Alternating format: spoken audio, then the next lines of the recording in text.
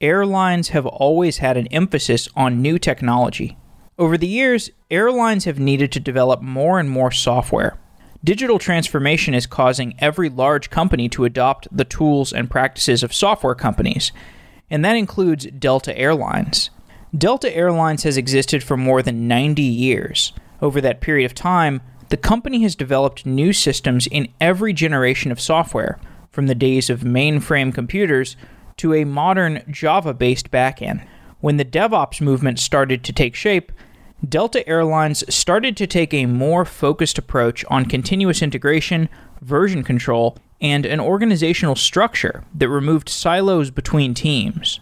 Jasmine James is a manager at Delta Airlines, where she focuses on improving the software practices of the company. She joins the show to talk through the process of changing the developer culture within Delta, as well as what it's like to build software for an airline. Jasmine is speaking at GitLab Commit in Brooklyn on September 17th, 2019, and GitLab is a sponsor of Software Engineering Daily. So if you're thinking about attending GitLab Commit, where Jasmine will be speaking, you can go to softwarengineeringdaily.com/commit and enter code COMMITSED, that's commit SED, and save 30% on your ticket while also supporting Software Engineering Daily. I hope you enjoy today's episode.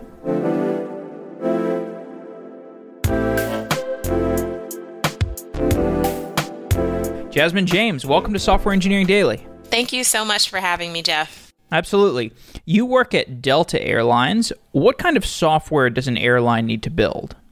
Well, you think about a traveler's interaction, between the whole journey or throughout the whole journey, and all of that is supported by technology from, checking in, bag being tracked, the process of them boarding a plane. So pretty much anything that you could think of, any type of technology, RFID, we are leveraging it here. So lots of software. And Delta has been around for more than 90 years. Yes. Are there people at the company that are still working on the legacy software systems? Absolutely. So a lot of the backbone of the technology that I just mentioned is supported by legacy systems like TPF, lots of different things like that. So we still have those mainframe folks that are out there developing and actually adopting a lot of the more modern processes and mindset, even within that legacy infrastructure. So it's really, really cool. Really? How much time do you spend interacting with those mainframe folks? Well, we are very early in our DevOps journey right now, so we are just getting them started with the process of version control, those types of things. And, it's a slow process to adopt all these things, especially if, they've been working in one way for a very long time. So I would say probably about 10% of our time is spent with a lot of that legacy development teams.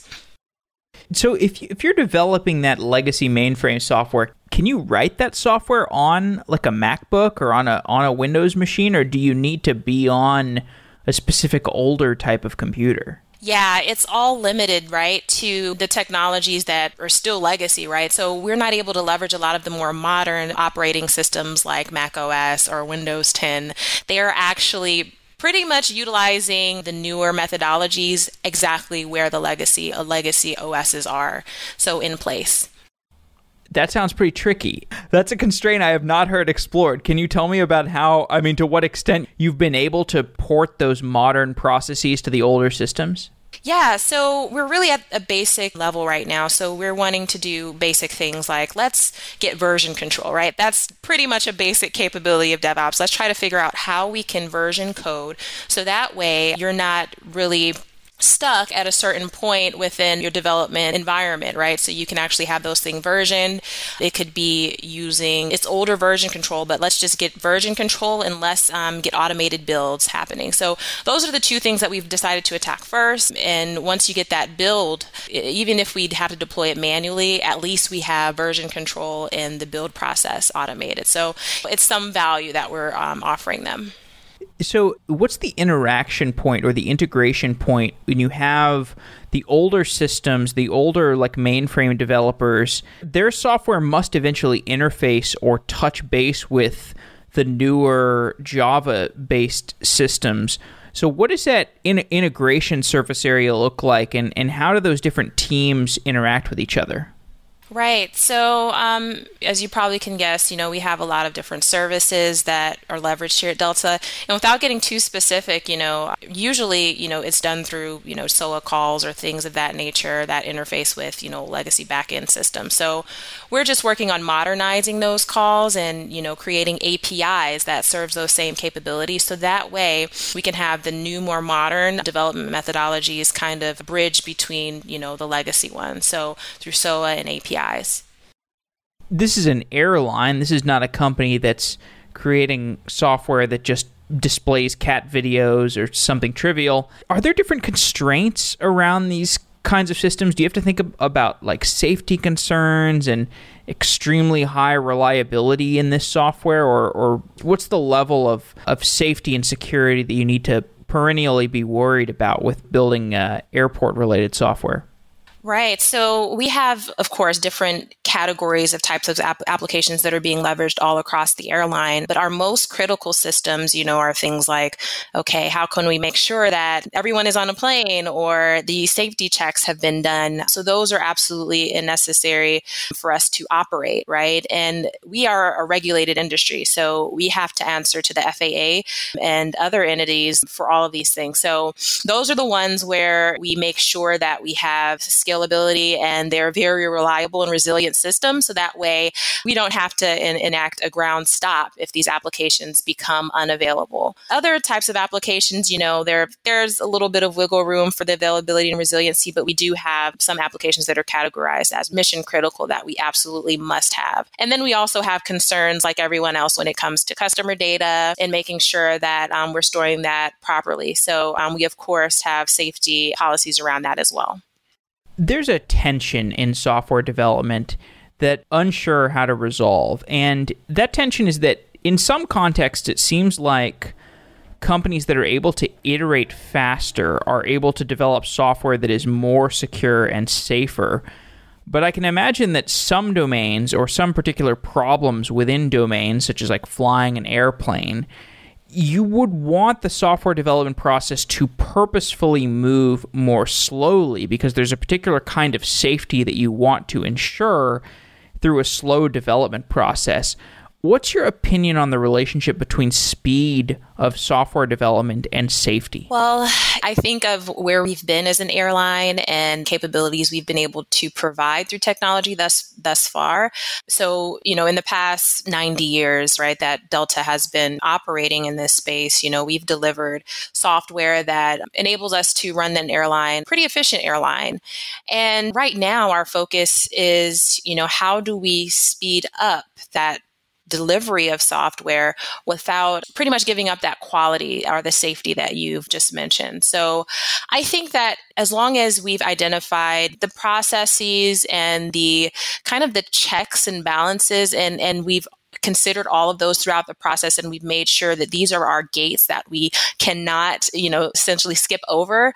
I think that as long as we keep that first and foremost, you can absolutely speed up, but never skip over those things that are super important because the airline depends on it. You think about a lot of these safety, pretty much things that have happened in the news lately, right? So that is something that could happen if you just, for example, don't implement one of those processes that are currently in place. So yeah, absolutely have to keep those first and foremost. But I do think there are opportunities to speed up where you can.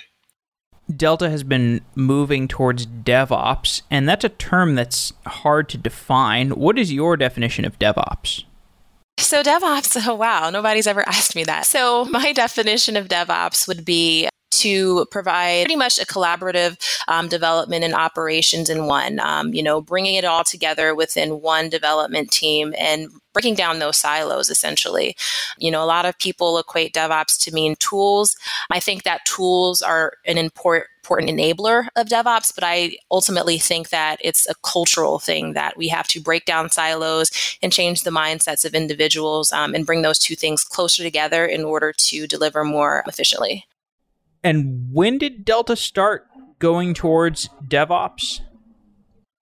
Well, we've always had DevOps in a sense. And in some ways, there was collaboration happening within pockets of the enterprise, but we made it a priority to pretty much enable teams to adopt DevOps more easily around 2.5 years ago. And the way that we did that is by bringing in some new tools that made it easy for us to implement continuous integration and continuous deployments here at Delta. So that is about 2.5 years ago is when we really started to invest in the tooling that would enable us to, have that cultural adoption and get that mindset going across the enterprise. So there are often a large number of behavioral changes and technology changes around DevOps, and trying to do all of these things at once can be overwhelming. How has the Delta organization sequenced all the different changes that need to be made within the movement towards DevOps? Right. So when we started, we knew that the people part would be the hardest. So we tried to, one, build a foundation, which was bringing in new tooling, getting folks educated on what this tooling was and the value that it brought to the company. And once we did that, we wanted to kind of spark a grassroots movement, because you always have early adopters, right? Those folks who are really excited to utilize these new capabilities. And we wanted them to take these changes back to their team and say, hey, we've been doing things in this way. Why not try to leverage these new tools and work a little bit differently and more efficiently? So that's our way of trying to kind of make that move. Granted, there's no, one size fits all or blueprint to how to do this. It worked for us. Granted, we still have a long way to go, but I think that what we saw was, okay, those early adopters, they went into their individual organizations and they started to kind of think about these things and have the conversations and really question, okay, what efficiencies can we improve by bringing these into our space? So I think, it really sparked it as we intended. Describe the software development organization, like in terms of its size and the breakdown of the different roles within Delta. Like, I guess the most important question is probably how big it is and how those employees are broken down into teams. Right. So I don't have an exact number of developers, but I do know that within IT, last check, I think we were right around 4,000 people. And the way that we're structured here is around business lines. So, there's multiple areas of the business within Delta. So we have IT that is structured in the same way. So that way we can make sure that the business value for each of those lines is pretty much implemented right within their space, and you don't have to compete for that. And within those individual business lines, within our IT space, you have different development teams that work on applications within that portfolio, if you will. So pretty much we're structured via business lines and then individual development teams within those larger portfolios. How do the teams, historically, I would say, how have the teams interacted with each other, the different teams? Because you talk about the silo busting nature of DevOps. You obviously want to break down the silos, but historically you have teams in particular verticals. So can you just describe the nature of the different teams and how they interact with each other? Yeah. So, of course, there's different types of interactions across the portfolios, but I would say from what I've seen, most teams only engage, when it's, time to hand off or at some milestone. So after some epic has been completed and it's time to pretty much let the organization know about it. Historically, within, any big organization that hasn't started to transform, you have those throw it over the wall moments, so that was absolutely what we had here. But here lately, we're trying to get to business agility, right? And collaborate more across teams, and also within the team, be more cross-functional. So that has kind of dwindled down. The latter behavior I just mentioned has kind of dwindled down, and individuals are actually seeing the importance of collaboration early and often, because historically, right, when you throw things over the wall to the next team, they have to scramble and try to figure things out. But when you collaborate early and often, it makes for a much more seamless experience across the board. And why is that? Are there any examples you can give of why it would be productive for teams or how it's been productive for teams to cross-functionally collaborate? Absolutely. So one specific example that I can think of, large multi-portfolio efforts, so I'm trying to say it without saying too much, but just bringing individual development teams across multiple areas together in order to deliver a feature. And historically, you would have one team develop something in their silo, the sister team developed something else, and then the brother team developed something else. And then we just mesh it all together and hope it fits. But what we've done more recently is bringing those teams together from the inception of the idea, right? And that way you have an understanding of all of the technical risks, any implications that developing this capability would have on the organization, because you have everyone's perspective right then and there. And this actually made the implementation that much quicker because you knew everything up front, right? You weren't, just building things as you thought they should be built. You were taking into consideration to the other team's perspectives and making changes based on that. So this absolutely sped up the development time, right? And it also reduces the rework, right? Because you know what you're building at that point. You don't have to think about, okay, when we bring this together, we know we're going to have to redo some things because it's not all going to fit. You kind of iterate on it together throughout the development process. And that makes the final product resonate more with what the business wanted. So that's a real life example. And I know that's very generic, but yeah, it's kind of like just bringing multiple teams together and making sure that everyone hears each other, right? And then they have a better understanding about what to develop together, and they iterate collectively over the time frame. Describe some of the tools that have been helpful in the move towards DevOps. Absolutely. So tools, we've been very purposeful with the tools that we've selected here. And one of the reasons that we wanted to spend a lot of time, considering and mulling over exactly what we would have for developers here at Delta is because we want to be able to attract and retain top talent. So, for example, Git is an absolutely necessary part of any DevOps, right? You have to know Git, version for version control or SVN, something of the sort. We had a legacy version control tool. So we decided to go with, GitLab just because of the ease of use, right? And we wanted to have something from it that was easy to manage from an administrative perspective. So for version control, that is what we decided upon. On the same note, when it comes to developer recognition, Jenkins, that's something we also decided to leverage because when you think of CI, you can't walk 2 steps without somebody saying Jenkins. So that's another tool we decided to go with. Other core offerings we decided to use are SonarQube for code quality and making sure that we were able to identify opportunities within the code quality space, as well as Nexus for our artifact repository to ensure that we had some internal reference to all of the dependencies that were being referenced from a Delta perspective. So those are our tools that we have currently in-house. So those tools compose a pipeline through which the code moves from being in its raw form on the developer's machine to a shared hosted repository to some testing environment. Well, I guess before testing, there's a code review process.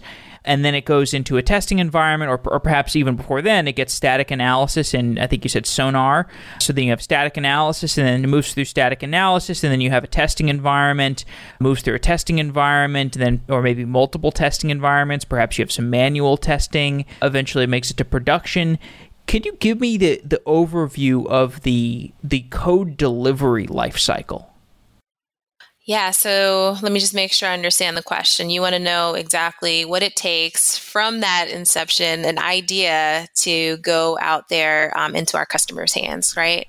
Yeah, sure. Or, I mean, to the extent that you want to talk about it, the extent you think it's relevant to the DevOps workflow.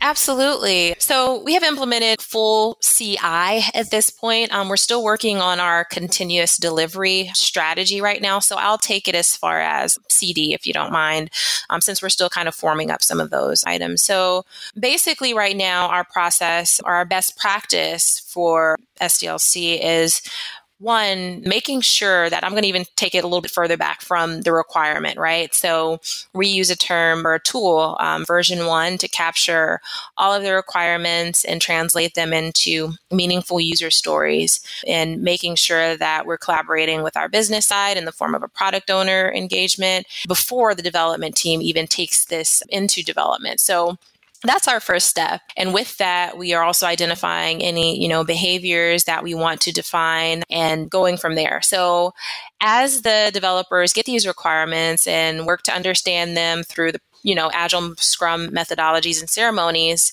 we then define our tests first and foremost, because we're driving test-driven development here at Delta just to make sure that code quality is something that is always at the forefront.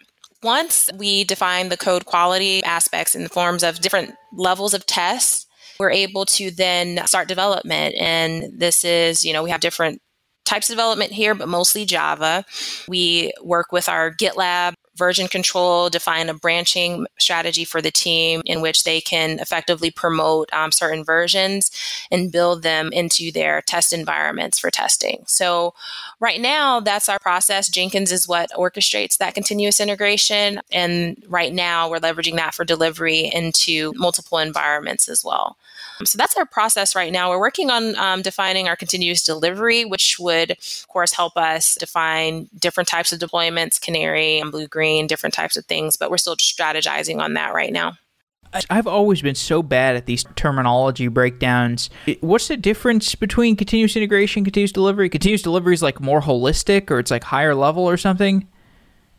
Well, yeah. So continuous integration would be the continuous building, and I call it like just putting all the pieces together and creating an artifact, right? So the end state for CI would be an artifact, a binary that encompasses what the developers have developed. So Jenkins is our chosen orchestrator for that. And Nexus is where that artifact lives for us here at Delta. Now, for continuous delivery, I look at continuous delivery to be a standard methodology for delivering that artifact into multiple environments in different ways. So continuous delivery can facilitate blue-green deployments, which, deploying a certain artifact in a subset of target servers and be routing traffic there, percentages across different environments. And right now, we are actually only doing continuous deployment. I'm going to throw another one in there for you, which means that we're able to deploy that artifact to multiple number of target servers, but not able to continuously deliver it through an automated fashion. So 3 different terms can be pretty confusing. I need flashcards. Right. How does code review fit into this process and kind of the collaboration set of things kind of before it makes it into actually being built and static analysis and so on? Right. So we actually are leveraging GitLab for our code review process right now. We don't have a specific tool, but GitLab has a lot of great features within their merge requests that allow you to collaborate on proposed changes. So a lot of our teams are protecting the branch that goes into the CI process. And only if you complete a successful merge request are you able to then merge that code and generate that artifact. So standards, naming conventions, all that good stuff, you have the opportunity to kind of approve before those changes are merged into the target branch. So that's how we are encouraging our development community to code review right now. Do you use any cloud providers? We do. We are looking, I don't even know if I can say exactly whom. We're looking at multiple cloud providers, public, and we also have an on-prem cloud as well. I think I can talk about our on-prem cloud, or what we're leveraging right now, which is OpenShift. And we're looking at multiple public cloud providers to kind of move into a hybrid cloud posture. What's been useful about OpenShift? I think that OpenShift is a great tool in the orchestration of the Kubernetes and containers. I think it makes it easy for our large, development and IT organization to adopt it. So we've, been able to create utilities and leverage a lot of the capabilities that OpenShift provides, such as routes, scaling within pods, and all that good stuff to make it easy for teams to adopt this, because this is very new. So you really want to create a low barrier to entry. Bare bones Kubernetes is awesome, but OpenShift makes it a little bit more palatable to the masses. Absolutely. I think that's the case with a lot of these, the kind of the newer infrastructure tools, or even the ways that older infrastructure companies are remaking themselves, because there's more and more companies that are needing to develop a pretty sophisticated software development lifecycle. And just choosing the right set of tools for a company, let alone learning how to use those tools, is quite difficult. It's like walking into a shopping mall, basically. And it's like, okay, you've been told you need a shirt, you need some pants, you need like a hat, and that's all you've been told, and a pair of shoes. And you're like, well, but what kind of shoes? What kind of shirt? Is it a nice shirt? Is it a cheap shirt? Can I buy all this from the same store? Do they have to be the same color? And you have no idea how to mix and match these different things. You could go to OpenShift and say, okay, OpenShift, I need this grocery list of things. And OpenShift will tell you, okay, well, here's a list of things you can, we'll give you all of this stuff. We'll give you all the defaults. Here's everything you need. And you might say, well, but actually this thing is going to break for me and that thing is going to break for me. And you actually need to have some mix of, perhaps going with some default solutions and some a la carte solutions. Can you tell me about the process of selecting vendors, of selecting tools, and how Delta goes about doing that?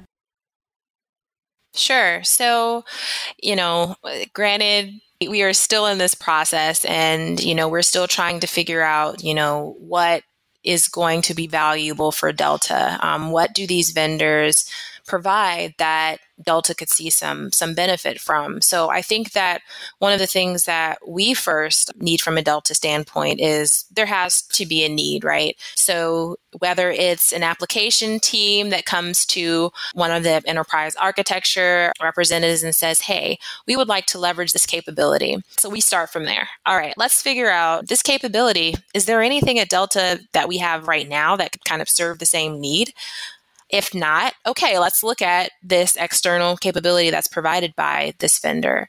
And then we kind of, understand, okay, what value would leveraging this capability offer? Is there a way that we can use, maybe something that's open source or something that's isn't required to pay for use to kind of get the same sort of benefit? And if not, okay, we take a look at if the value proposition is good for that business unit, or they just really, really need it to mitigate some sort of risk.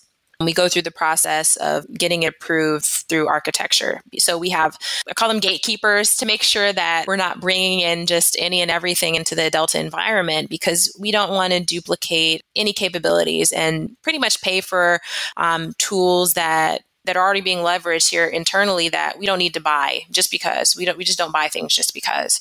So once you get through that approval process, then it's the matter of, figuring out, is this going to be supported by the vendor? Because, we have our environment is very volatile, right? We have to react a lot, right? It's an airline. So we have to make sure that we have the support in order to maintain our SLAs from both an external customers, meaning folks that get on the plane, and also our internal customers here, for example, development team. So we have to make sure that whatever vendor we select has the ability to support an organization like us. So those are just a few of the things that we check out. We have, of course, a formal process that we go through, engaging with, negotiating, and that kind of stuff. But really, it's about making sure that, one, is what we're bringing in going to provide value to Delta? And two, can they support an organization of our size from maintaining our SLA and making sure that we are successful with using the tool? One tool that has risen in prominence over about the last 4 years is Slack. So when I started Software Engineering Daily, we did a lot of shows about DevOps. That was about 4 years ago. And since then, Slack has become really pivotal in a lot of organizations. And it's really altered the DevOps movement. Can you give me your perspective for how Slack fits into a DevOps workflow? Yeah, absolutely. I mean, I talked a little bit before about just collaboration and breaking down silos, and Slack really does enable that. There's a few other collaboration tools do as well, but Slack is, one of the leaders in this space. And one of the ways that I think that it really shines is just the level of integration that you have. So being able to pretty much accumulate all of your meaningful data in one place from a development team standpoint. So that way the team can make informed decisions, I think is very, very valuable. So as a development team, I'm able to know if my application is tanking via monitoring alerts, right? And then you can have different type of, call it chat ops, if you will. I know that's another kind of buzzword, but you can actually make changes from your Slack, channel, to the application and fire off some automation to kind of resolve or go do a little bit deeper, get the logs, all that good stuff. So I think it really helps that collaboration. And instead of a developer just kind of getting an email, kind of going about it alone, digging into logs, you have the ability to kind of make it a team effort, which is what DevOps is, right? It's about collaboration and breaking down those silos. Because in the past, our operations folks would have kind of, troubleshooted based on development direction and tried to solve the problem on their own. But now you're bringing that all together in one place, one location, and then you have that history for all time. So it makes documenting like very, very easy. No one likes to document, but I think it's a little bit easier if you have all of those steps within one place. So Slack does a great job with all of that. So I want to come back to the organizational changes and the behavioral changes, but I guess just while we're on the subject of tools, could you just give me your high-level perspective for why tooling is important and how important tooling is to making this kind of transformation? Because, we both know that the organizational changes and the behavioral changes are really important, but my sense is that if you choose the right tools, they can reinforce certain behavioral changes that you want, so you can really get this positive feedback loop between your choice of tools and the behavioral changes. So maybe you could just give me your high-level perspective for how tools enable the right organizational changes. Yeah, so I think I'm trying to think of an example here because, of course, we use, a lot of the tools that a lot of organizations are using out there. And okay, here's an example. One example that I like to go to when I talk about, wrong tool, right tool. It's really, there's no one size fits all tool for any organization. I think that one thing that groups should think about before selecting a tool is barrier of entry.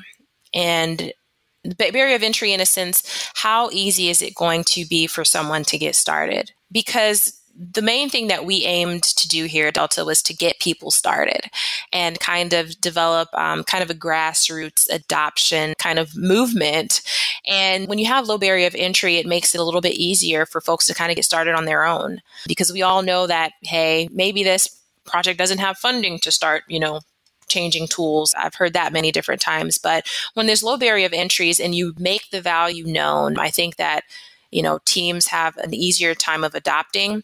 And once you get them in, right, you just start pumping them full of, the DevOps good news, I call it, and letting them know that these are the behaviors that, a very efficient DevOps team participates in, from collaboration, making sure that awareness of, code that's going in, branching strategies, organizing your work, being able to facilitate all of that is very important. I think that a lot of the large players within the DevOps space do facilitate a lot of the basic necessities. But if there's any specifics that, an organization needs, I think it's important that they consider that. For example, integrations, right? So when you think about the larger DevOps pipeline, you want to make sure that everything plugs in, right? Because you want it to be a seamless kind of flow and provide some continuity for that experience once the developers adopt it. Because then it makes it easy when they get in for you to kind of reinforce those behaviors and governance around, if you have the masses there, right? It's easy to kind of get everybody to adopt those things that you all are educating them on. So I would say just make sure that low barrier to entries and ensure that the core basic capabilities are present, which I think a lot of the tooling vendors out there already do that. So what are the organizational changes that have been hardest to make within the organization? I would say, okay, so I always structure it this way. You always have those very excited folks that are ready to just try something new because the old way was not working. So you have those early adopters, and then you have the folks that they're interested, but you got to kind of pull them in and say, hey, this is what's in it for you. And then you have those folks that are like, no, I don't think this is meaningful. I'm just going to continue doing things the way that we've always done them because it works. And I think that one of the hardest organizational changes really for anybody is just figuring out how to provide a value proposition to those folks that are kickers and screamers. They don't want to really adopt these new things because it's very like earth shattering, a lot of these ideas that DevOps brings. So understanding and making sure that it can understand exactly what benefits are in it for them, I think is very important. And what we've done is we have a lot of folks that have been at Delta for a while, right? So just getting those champions, right, in the legacy space and making sure that hey, we understand their perspective and we can really kind of tune and say that, hey, well, I know that you face this issue within the legacy tool that you're using. Well, the great thing about DevOps is this is how it solves that, right? And really just kind of just addressing that specific thing and then kind of, okay, all right, well, let's see what this DevOps thing is about then. So I think that's one of the challenges is getting those folks that are really gung-ho in those behaviors and processes over to the party and making sure that we convey and can kind of speak to what is valuable in them in order to get them to transition over and adopt some of these DevOps methodologies. Delta, the move towards DevOps involved a dojo. Can you explain what a dojo is?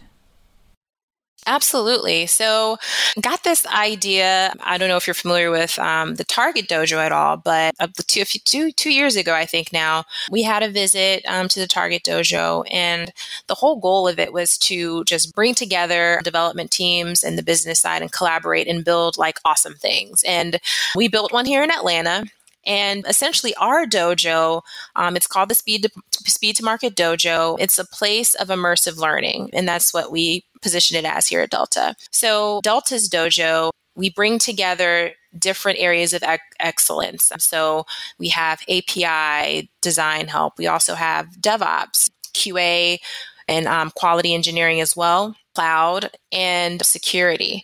And all of those technical kind of pieces are brought together through agile coaching. So pretty much those 6 coaching competencies are positioned in the dojo, and we immerse teams in learning on how you can adopt these new ways of working in order to deliver value faster, better, with more quality, right? So that's what our dojo is here at Delta. And we've had over, I think about 27 teams, and we've only had it open for about a year and a quarter right now. So it's been very, very impactful, I think, when you think about adoption and transforming an organization. It's very easy to educate, right? So we get our training materials and we go out and we teach. But having an immersive learning experience is absolutely necessary, because when you can teach someone a new method while they're actually doing their day-to-day work, it resonates I think 50%, if not more, better to them, because they can actually see how it applies to their day-to-day life versus just conceptual knowledge. So yeah, that's our dojo. And it really has helped with adoption of a lot of the best practices across our competency areas. What other learnings have you had talking to other companies, other large and established enterprises that have gone through a DevOps transformation? So I think that Target is the one that comes to mind. I know that we have to focus on bringing the business closer, right? And making sure that at the inception of a lot of these development efforts that everything is clear and you have close collaboration with the business. And that message has been, very, very clear through Target. They do a product owner training. They encourage, the business to participate in a lot of the Scrum ceremonies. And that has helped make the development process and life cycle a lot better and smoother because you don't have any just misinterpretation, right? And you have everything clear from the forefront. So I think that's one of the learnings that we've gained so far. And what advice would you give from your own experience about what other companies could take in undergoing their own digital transformation? I would think one piece of advice is figure out what works for your individual organization. I think that, a lot of companies have stories, but, just because one company did and it worked for them doesn't mean that it'll work for your specific company. I think that a lot of the stories we hear are awesome, but each company has their own unique problems, right?